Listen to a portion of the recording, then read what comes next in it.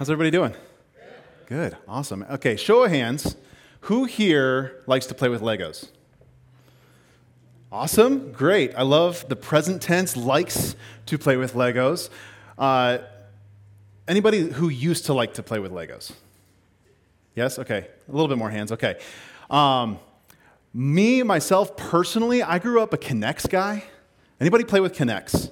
Does anybody know what Kinects are? Yes? Anybody? Keep them high, please. All right. Kinects are kind of like the hipster building block of our day. I loved Kinects. They were my thing, okay? I loved Kinects. I never really understood Legos until now because Teddy just loves playing with Legos. His favorite thing right now is to build towers. We build towers together, really tall. And one thing that we've been learning is that if you want to build your tower taller, you need to have a wide base, a good foundation, right? Sometimes we're so quick, we want to build it as high as we possibly can, but if we don't have it strengthened and fortified at the base, it just falls over really, really early, right? So that's one thing we're learning. But today, our passage today is about God's ultimate building project. God's ultimate building project. And God is building something. He's building something big, something powerful, something beautiful. Our passage today is Ephesians 2, 19 through 22. And we're continuing through our series. We've called it New Creation People. This series, we're going through the whole book of Ephesians, and we've called it New Creation People because this book, more than many other letters, more than pretty much any book, I think, in the Bible, this one deals with our identity so directly. And it is so important to understand who we are in Christ if we want to get this thing right, if we want to live this life out well. So New Creation People, and we're getting to this passage, Ephesians 2, 19 through 22. So as we read this, I want to ask you to stand in honor of God's word. It's just 4 verses long. Let's read this together. Starting in verse 19. Paul writes, he says, "Consequently, you are no longer foreigners and strangers, but fellow citizens with God's people, and also members of his household, built on the foundation of the apostles and prophets, with Christ Jesus himself as the chief cornerstone. In him, the whole building is joined together and rises to become a holy temple in the Lord. And in him, you too are being built together to become a dwelling in which God lives by his Spirit." This is the word of the Lord for us this morning. You can be seated. All right. So before we get into our passage, and we're gonna really get into it today, I want to draw our attention to where it is in this letter. So it's something that I come back to a lot. I try to say this as much as I can just to keep our minds fresh, but we're reading a letter. Ephesians is a letter written by a man named Paul, written to a real community that existed roughly 2,000 years ago. It's a whole letter that was meant to be read all at once and taken all at once. We can be really good about dissecting small passages, which is good. There's a lot there, but we have to remember where it fits. So this passage doesn't sit in isolation to itself. It actually concludes a larger section that we've been working on for the last few weeks. So if you're taking notes, really encourage you to take notes. This passage finishes up this larger section from verses 11 all the way through 22. So if we're going to break this apart, I'd really encourage you to go back and listen or watch the last few weeks because Brian did a great job breaking these passages apart, and they really provide a lot of context for today because today's the conclusion. But if we're going to break it apart, I'll give you a quick summary. Verses 11 through 13, Paul basically he's asking the Gentile audience, the Gentile readers, to remember their formal, dreadful, and lost condition. He says, hey, remember how things used to be. Remember how bad it was. Remember that you were excluded. Remember that before you were rescued by Christ's death. Then the second section in verse 14 through 18, Paul details how Christ has reconciled these two people groups together, the Jews and the Gentiles. He's brought them together, and the language that he uses is really fascinating. He says he's brought them together to become a new man, a new human. So it's a new entity, a new race. He's brought them together and reconciled them together wholly, joining them together into the church. And then today, as we'll see, we'll get into it, Paul gives us the tangible result. What happens based on Christ's work on the cross? The tangible result is that God is building something and the Gentiles are fully included. Not just like secondhand status or as an afterthought or anything like that, but the Gentiles are fully and wholly included in this work. So again, encourage you to go back and listen to the last 2 weeks because it really provides a lot of context. You'll still get plenty out of today, but it's really fascinating what Paul is really saying with this whole entire section. So let's jump in. First, in verse 19, Paul writes this. He says, "Consequently, you are no longer foreigners and strangers, but fellow citizens with God's people and also members of his household." There's a lot here, and this may be the most amazing statement we hear this morning. That you are no longer foreigners and strangers, that you're citizens and you are members of God's household. So first and foremost, we start with this word consequently. This is a therefore statement. So this is just a good note. If you want to learn how to read your Bible better, if you ever see the word therefore or so then or consequently, it's a therefore statement. It's always good to ask yourself, what is the therefore? Why is it there? What's the therefore? Because it's there for a reason, right? So again, we're getting to this conclusion statement. So what he's about to say is dependent on what he has just said. So he says, consequently, because of what Jesus did on the cross, because of how he has reconciled Jews and Gentiles into one new entity, he says, you are no longer foreigners. You are no longer strangers. And he's talking specifically to the Gentiles here. You, Gentiles, are included. You are citizens. You are members of God's household. In other words, he's just saying you belong. This is what he's saying to the Gentiles. You belong. And newsflash for us in this room, we're Gentiles. Most likely, right? If you are not of Jewish descent, you're a Gentile. It's really easy. That's how the Jews thought of it too. If you weren't born as God's chosen people, if you weren't born into that family, then you were outside. You were excluded. But now, Jesus, based on his work and based on what Paul is teaching here, says this is open for everybody. Gentiles are fully and wholly included. At one point, you were excluded. Now you don't. Something has shifted. And the fascinating thing is he uses political terms here. He says, when you are no longer foreigners and strangers, some translations will say aliens. That's what you were. You were a foreigner. You had no rights. You didn't belong. Only citizens had the full protections of the law. Only citizens had full rights in that society, right? We deal with this today. If you're a citizen, you enjoy certain rights that the rest of the population doesn't. So he's saying you, Gentiles, are citizens. He's using a political term here. And so that begs the question, right? What are they citizens of? They're citizens, not of Rome, not of the Jewish nation. They are citizens of the kingdom of God, the kingdom of heaven, the kingdom that Jesus came to proclaim. That's what they're citizens of. And he says, with all God's people. With all God's people. So remember, in the Old Testament, the Jews were the ones that were considered to be God's people. That was a title that was reserved for Jewish people. You were either in or you weren't, and it was all based on how you were born. But now he's saying, you are citizens with all of God's people. And the word he's actually using here is hagios. Everybody say hagios. Hagios, all right. Learning some Greek. This is Greek for saint. This is the word he uses. You are citizens with all of the saints. And this is a word that, I don't know about you, but I don't think about very often day to day. I don't use it in my daily vernacular very much.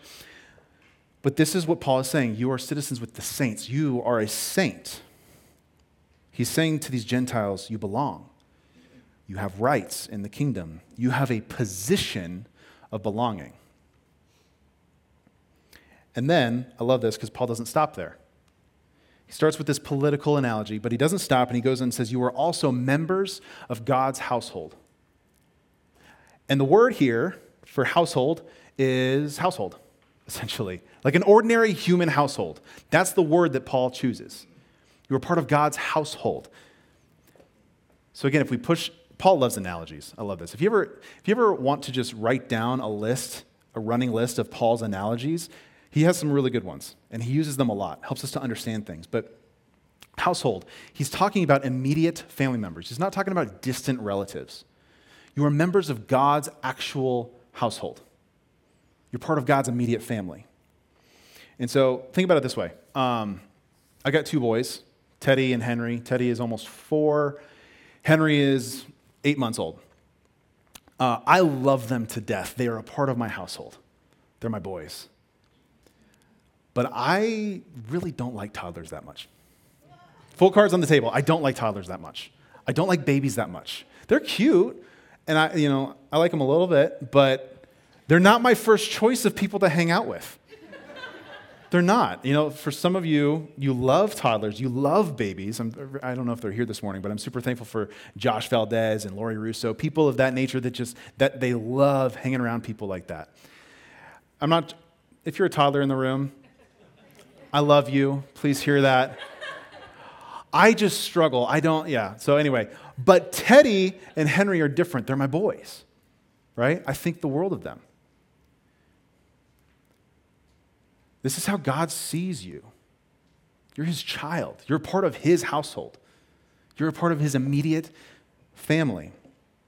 Hebrews 2:11, the author of Hebrews says this. He says, both the one who makes people holy and those who are made holy are of the same family. So, Jesus is not ashamed to call them brothers and sisters. I don't know if we think about this enough. We are literally, if you are in Christ, you are literally a brother or sister to Jesus Christ himself. You're in the immediate family. You're not a distant relative. You're not a cousin, third cousin, twice removed. I don't even know how the removed language works. I don't understand that. But you are a part of the immediate family. So I want to say to you this morning, you belong. This is true for you and me too. You belong.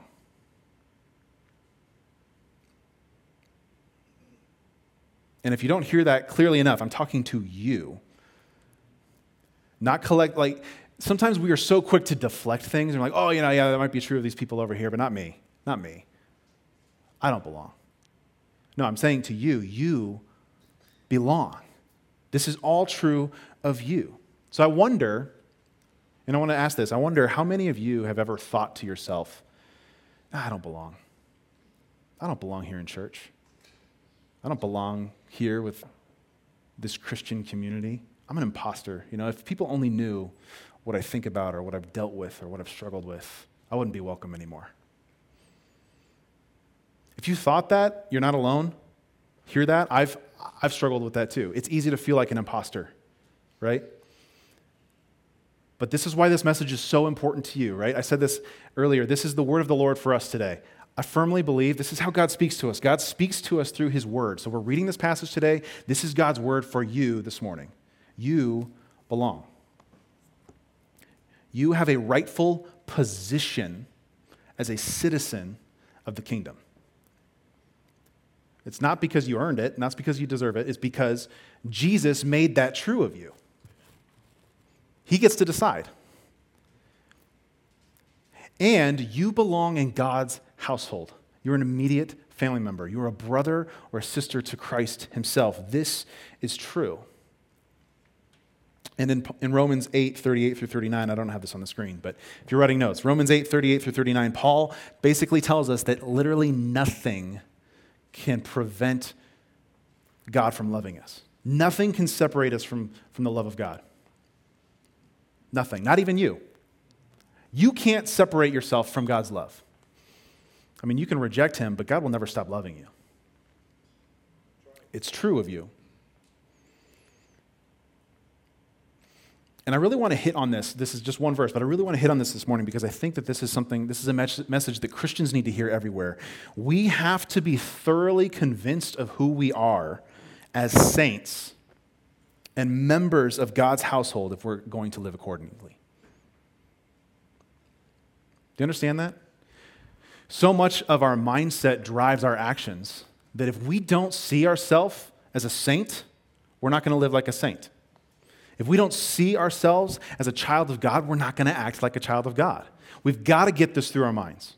We've got to stop Stop with the excuses. Stop pushing it off. Stop making self-deprecating statements or thoughts as if you don't deserve this because, one, we all don't, but Jesus has said this is true of you. This is who you are. And this is why we're going through and hitting this book so hard that you are a new creation in Christ. You are a new creation. And surely we don't live like it all the time, right? I don't live like it all the time. But it's true. And we have to get this through our minds because if we don't, we're just going to go on living like the rest of the world. We're just going to go along with what everybody else is doing. But we're called to something greater. We're called to something higher. So this brings me to my second point. You belong, so act like it. You belong, now you need to act like it.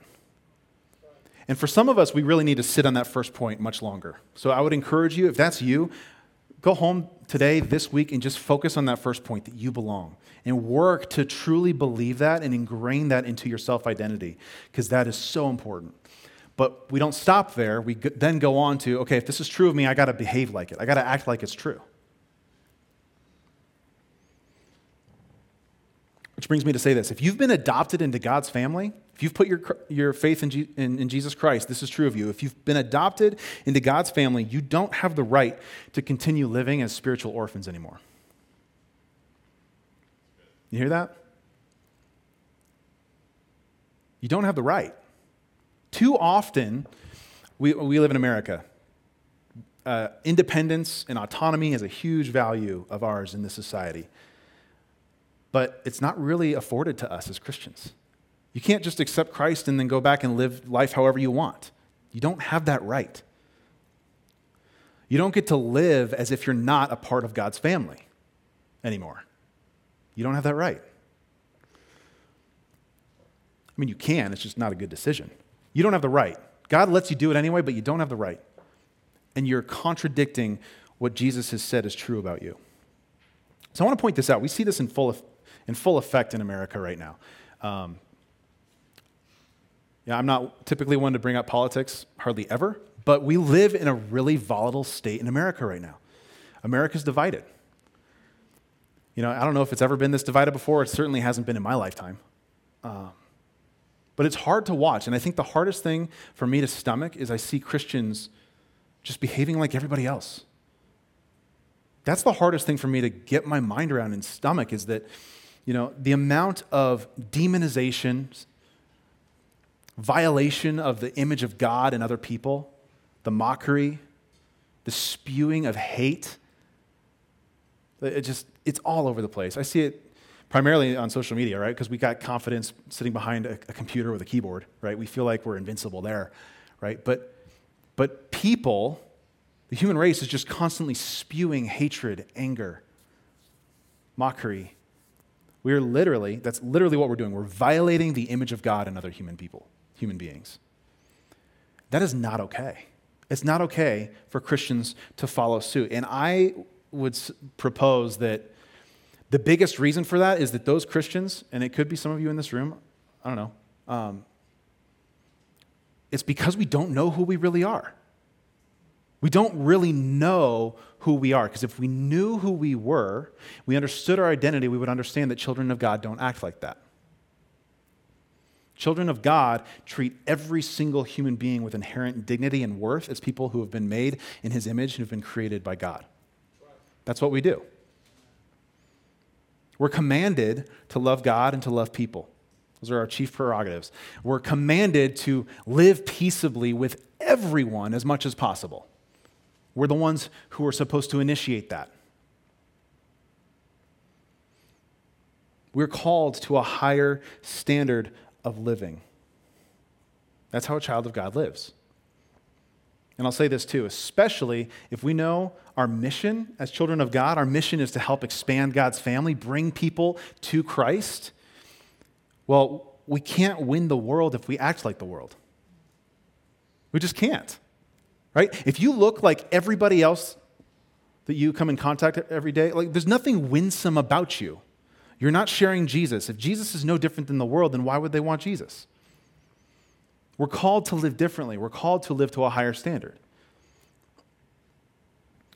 So I want to invite you to think personally for a second. Think about your last month.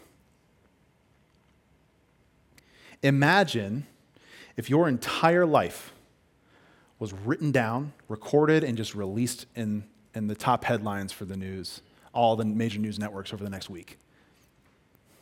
Just imagine that. That would be really vulnerable, obviously, but if you can imagine, what would that say about Christians? What would that say about us as Rock Creek Church? And what would that say about Jesus? Because, and I say that not to make you feel guilty, right? The whole point here is to help us to realize that we're called to a greater standard of living. We need to get that through our minds. And sometimes we make excuses. We look at other people like, oh, well, they did that, so I'm fully justified in doing this. That's not how it works. But if you really take inventory of your life and see, how have I been living as a child of God, or how have I been living like a foreigner? Someone who's alienated from the family of God. It's revealing, because I can guarantee you, if you look at your behavior as a foreigner, as a spiritual orphan, if you will, those moments, you're not thinking of yourself as a child of God. You're thinking of yourself in other terms, maybe how the world defines you. Maybe you're thinking of the messages that you've been told growing up as a kid. Maybe you're thinking about, I don't know, the sins of other people. I'm like, well, they're so bad, so I am justified in doing my thing. It's not true. So I want to invite you to think about that. And then realize that you're a saint. Again, so think about it this way, right? You are a saint. Sometimes we think about saints in terms of like, I don't know, I think about Catholic churches or Eastern Orthodox churches. You drive by and say, okay, like there's a giant church called St. Peter's Basilica. We're like, oh, St. Peter, he's a saint. He's one of the apostles. We've sainted him, whatever that means. Or there's tons of St. John's. That's a really popular one. There's, I don't know, what other, St. Thomas Aquinas. People throughout history, we have elevated to this sainthood status, right? I think it'd be kind of weird to see, like, I don't know, St. Alan's Church. I could see that. I don't know if you could. St. Mark. St. Dan. Like, could you see a church being named after you? It'd be a small church? Okay, there you go.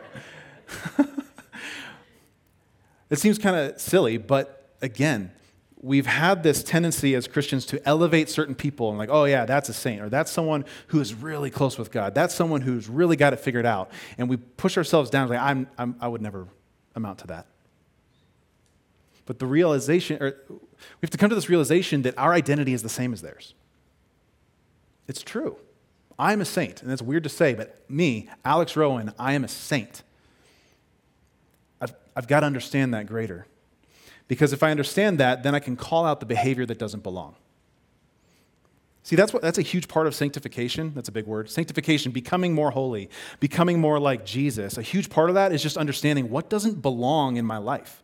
It's not that it's wrong and that you should feel terrible about yourself and beat yourself up for the rest of your life. No, this literally does not belong in my life. This is not part of who I am as a person anymore. How many of you ever used the saying, not under my roof? You ever used that? Parents, grandparents? Not under my roof. No, you don't. How many of you have heard that? Okay, everybody should have heard that, right? So I as I was preparing for this, I was reminded, there was a point where this really caught me off guard when I was like 11 or 12, I think. I was over at my best friend's house, and we're just talking and hanging out, eating Taco Bell. I love Taco Bell. And I don't know, I totally forgot what we were talking about, but I happened to come out and say, oh, that sucks. It's like, all of a sudden, like the whole atmosphere of the room just changed. I knew that I said something I wasn't supposed to. So my best friend's mom was right there. He was right there. He's like, you can't say that. And she's like, no, we don't say that in this house. Like, I don't know. It caught me off guard. I'm like, what did I say? What did I do? They were huge on suck was not an okay word in their house. Not in that household. So I had to say stinks. I don't even understand what the point of that was, but I learned that if you're in someone else's household, they get to make the rules. They do. And if we are members of God's household, we submit to his rules. We're accountable to his rules. So I honestly think that more often we need Christians, we need people to have meaningful conversations with each other.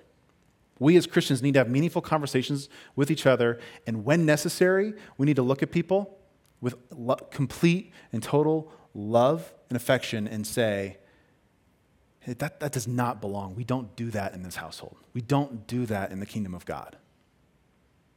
It does not belong in your life, and it does not belong in the church.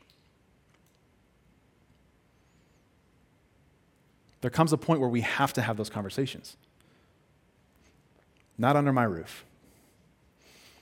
And the difficult thing is when we live as children of God, quite honestly, it would be easier to live as a foreigner. It's just true. It would be easier to live as a spiritual orphan because then we get to control our lives. We get to be the ultimate Lord of our lives. But as a child of God, Christ is our Lord. He makes the rules in his household. So that's a lot on verse 1, or on our first verse. But I really, this is one of the most important things that I can think of for Christians to understand, is who we are and how we're called to live. But speaking of this household, right? Let's continue on. Paul is talking about God's household. His household is built on the foundation of the apostles and prophets, with Christ Jesus himself as the cornerstone. So what's Paul saying here? He's continuing this metaphor of a household. It's a building. It's being built. It's built on a foundation, right? That's pretty common. You have to have a foundation on your building, otherwise it's not going to stand. So it's built on a foundation. What is the foundation? He's saying it's the apostles and the prophets. Now, I don't know about you, but I've always kind of assumed that this is the Old Testament prophets. But notice the order. He says apostles first and prophets. And there's a few other reasons to expect this, but this is one key reason why a lot of commentators will think that, and they conclude that we're talking about New Testament prophets here. How many of you know that there were prophets in the New Testament too? We don't think about it very much. It's another topic for another day. But we're talking about the apostles, the original 12, and Paul, who were originally sent by Jesus, and the prophets in the New Testament that helped set the foundational teaching for the church. That's the foundation in Paul's eyes. And Christ is the cornerstone. And if you don't know what a cornerstone is, a cornerstone in ancient terminology is the very first stone that you would lay when you're building a building. Because manufacturing didn't really exist back then, at least to our quality, right? So if you're building a house out of stones, you're going to have a bunch of imperfect, they're going to be different stones and building blocks, right? So the first one that you laid was supposed to be as perfect as you could find, because you lay a perfect stone, then everything you build from that stone is built in relation to that one. So if you got a really funky and wonky cornerstone, the rest of your building is going to be pretty bad. It's going to suck, right? Sorry.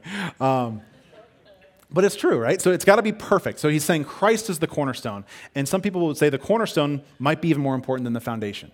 Everything is focused on Christ. Everything is built off of in relationship to Jesus Christ. Okay, I'm going to breeze through this. So he's continuing with this metaphor of a building. But now he changes it a little bit. He shifts this analogy. And in verse 21, Paul continues. He says, in him, in Jesus, the whole building is joined together and rises to become a holy temple in the Lord. And in him, you too are being built together to become a dwelling in which God lives by his Spirit. So he changes this analogy a little bit. It's going from household to a general building, and now it's a temple. In Christ, we're being formed and built into a holy temple for God to dwell in. And if you don't know a whole lot about Jewish history, the temple is where God used to dwell for the Jewish people, right? God lived in the temple. You would have to go to the temple to worship him. You'd have to go to the temple to offer sacrifices. That's where the priests would do their ministering. It's the temple. So God, and it was amazing because God dwelt with his people. He was in the midst of his people, but he was still kind of removed. And this is how radical this is now Paul is saying people are now God's temple. His church, in the universal sense, right? I don't know if you've ever heard this before, but we make a distinction between the big C church and the little c church. The big C church is the universal church. The universal church is comprised of every single person who's ever put their faith in Christ, past, present, future, across the globe. That's the universal church. So that's us, that's people down the street, that's other churches in the area, that's people in China, that's people in a bunch of countries around the world. It's people that lived 2,000 years ago, it's people that haven't lived yet. It's the universal church. Little C Church is the local expression of that. So Rock Creek Church, we are a local expression of that. But Paul is saying the church, the universal church, is now the temple of God. He dwells in us.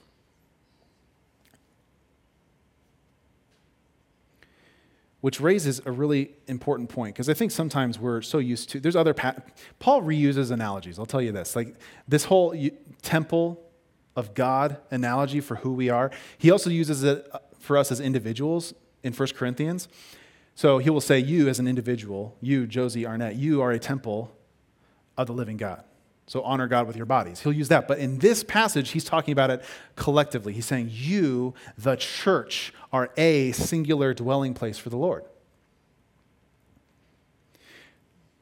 So if we take that and abstract up and come out with a conclusion statement, is that God dwells in his church in a unique way that you cannot experience on your own. I don't know if you've ever thought about that. When we gather as a church, something spiritual happens in this room. It's not because of the building we're in, it's because we are coming together to worship him together. The presence of God is experienced here differently than you would experience him in your own personal quiet time at home or your own personal study. It's just true. God cares about his community, his people. So, your faith is bigger than just you. That's the third point I want to pull out of this. You belong, so act like it, and it's bigger than just you. You're an important part of it, but it's bigger than just you. So I'll give you an implication of this. Church membership is not optional. Just going to let that sit for a little bit. Get out of your mind the mindset of the church as a building, the church as an organization. I'm sure some of you in this room, plenty of you in this room have probably gone through a church membership process. That's not what I'm talking about. Church membership is not optional because you're already a member of God's household. You're already a member. It's not optional. So you got to live like it. You got to behave like it.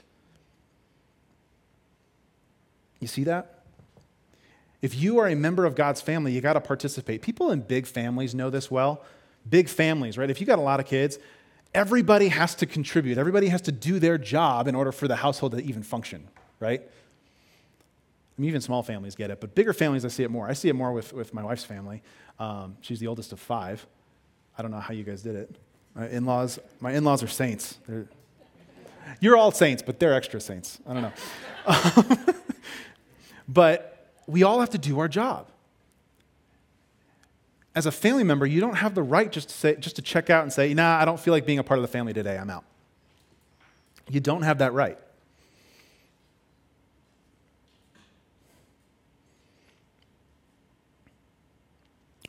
It's an extremely important part of the Christian life to live in community. You cannot live the Christian life in isolation. It is not possible. Church membership is mandatory. In Hebrews, I'll go back to Hebrews again. The author of Hebrews in chapter 10, verse 24 through 25, he says this. And he says, let us consider how we may spur one another on toward love and good deeds, not giving up meeting together as some are in the habit of doing, but encouraging one another, and all the more as you see the day approaching. So what he's pointing out, the community he's writing to, he's saying, don't give up meeting together as some are in the habit of doing. People are in the habit of moving away from each other. We are in the habit of not meeting together. And some of you may be thinking, well, I'm a true extrovert. I love being around people. Consider this. How often do we as Christians, or I'll just say we as people, but also we as Christians, we carefully craft our social circles based on who looks like us, who talks like us, who thinks like us, who we get along with? I would argue that is a form of not meeting together. we seclude ourselves from other parts of the body that we desperately need. We need that. We need to be around people who are different than us. We need that. It is so unbelievably important to bind our lives together. I'm also not talking about simple church attendance here, right? And I don't think the author of Hebrews was saying this either. I don't think he's saying, okay, well, if we can get everybody in a room, then things will be okay. That's not what he's saying. He's saying that we have to enmesh our lives together. We have to be a part of each other's lives. We have to actually look and live and function as the body of Christ, and we don't do that in pockets and isolation here and there. We don't do that by surrounding ourselves with people that look and think and talk like us. So I want to say this. If you've gotten in the habit of just attending church and just showing up, you're missing the point. And I say that in love because there's so much more for you. And there's so much more for the church if you are a part of it. If you're not serving and giving the gifts that God has given you, if you're not serving the body, you're missing the point. If you're not using all of your resources, time, energy, money, everything, if you're not using your resources to bless the church and to be a part of this body, you're missing the point. And it doesn't have to be Rock Creek Church, right? Rock Creek Church is a local expression of this truth. It could, every other church is a real expression of the universal church. But wherever you are, bind yourselves with the body. Bind yourselves with the bride of Christ. We're a part of a big family. We all need to pull our weight. We all need to be a part of it. And I want to point out this in this last verse again. In verse 22, Paul says, "In him, you too are being built together to become a dwelling in which God lives by his Spirit." You too. In this passage, he's already been saying you. He's already been saying you have been reconciled. You are citizens. You are members of God's household. You are being built up. But here he says, and you too. What he's doing is he's emphasizing to the Ephesians, this applies to you. It's kind of like, I think about it with Teddy. Sometimes he's all over the place. And I'm trying to teach him something. He's just looking around. He's just like looking around, turning around. He can't focus on me very well sometimes. And it's like me grabbing him by the face, which I do often, and make him look at me. Say, look, I'm trying to talk to you. That's what Paul's doing here. You too, to the Ephesians, you too. This is true of you. And I will say to you this morning, this is true of you, Rock Creek Church. And not the building. I'm not talking to the building right now. I'm talking to you. If you're joining us online, I'm talking to you. You too are being built up together into one holy dwelling for the Lord, his church. So I'll say this. You are like this Lego. This is a hand-me-down Lego. It's kind of been chewed up a little bit. It doesn't look very good. Just true of us too, right? It's been chewed up a little bit. You're like this Lego. God is using you and building you up together. Prepped this last night with Teddy. I told you he likes building towers. This is the only way I could let him borrow some of his Legos, or that he would let me borrow some of his Legos, is that if I had him help me build this. But you're like this Lego. You're being built together with Christians all over the place, especially in this community, to become a holy dwelling place for the Lord. And notice something. I want to point this out. One Lego in this tower doesn't look like very much, right? This tower is made of 100 Legos. I counted. I'm a little bit type A like that. 100 Legos. This is one. You take a church our size as Rock Creek Church, we're not that big of a church, but there's a lot more people in this church that are in this tower, than are represented in this tower, I'll say that. So one Lego, you look at this, one Lego, this Lego is a part of something much bigger than itself. You're a part of something much bigger than yourself. And this is one small building. Rock Creek Church is one local expression of the church, but you are part of something so much bigger than you can possibly imagine. You are important. You're a part of it. And if half of us looked at this building and said, I'm not that important, I'm out, Can you imagine, this probably isn't very strong as it is, but if we're missing like 50 Legos and random spots all over the place, this would not be a very good tower. You're important. You're needed. You're valued. The church needs you, and you need the church. And together, God dwells in us in a way that is special, that we really don't fully understand here and now. But it is. So I want to end by just saying a couple words. I think you should get over yourself. It sounds a little harsh. I need to hear this too, by the way. We need to get over ourselves. Because again, sometimes we think so individualistically. And often it's really bad, right? Sometimes we self-deprecation is really common, right? We deprecate ourselves. We push ourselves down. We convince ourselves that we're not worthy, that we're not holy, that we don't belong, that we're imposters, whatever it is. We convince ourselves of those things. We're still focusing on ourselves. We got to get over ourselves. We got to understand who we really are and what we belong to. It's bigger than us. You are called to live as a child of God. You're called to be a part of a new family. You're called to be a part of a new mission, of a new way of living. You're called to belong and contribute.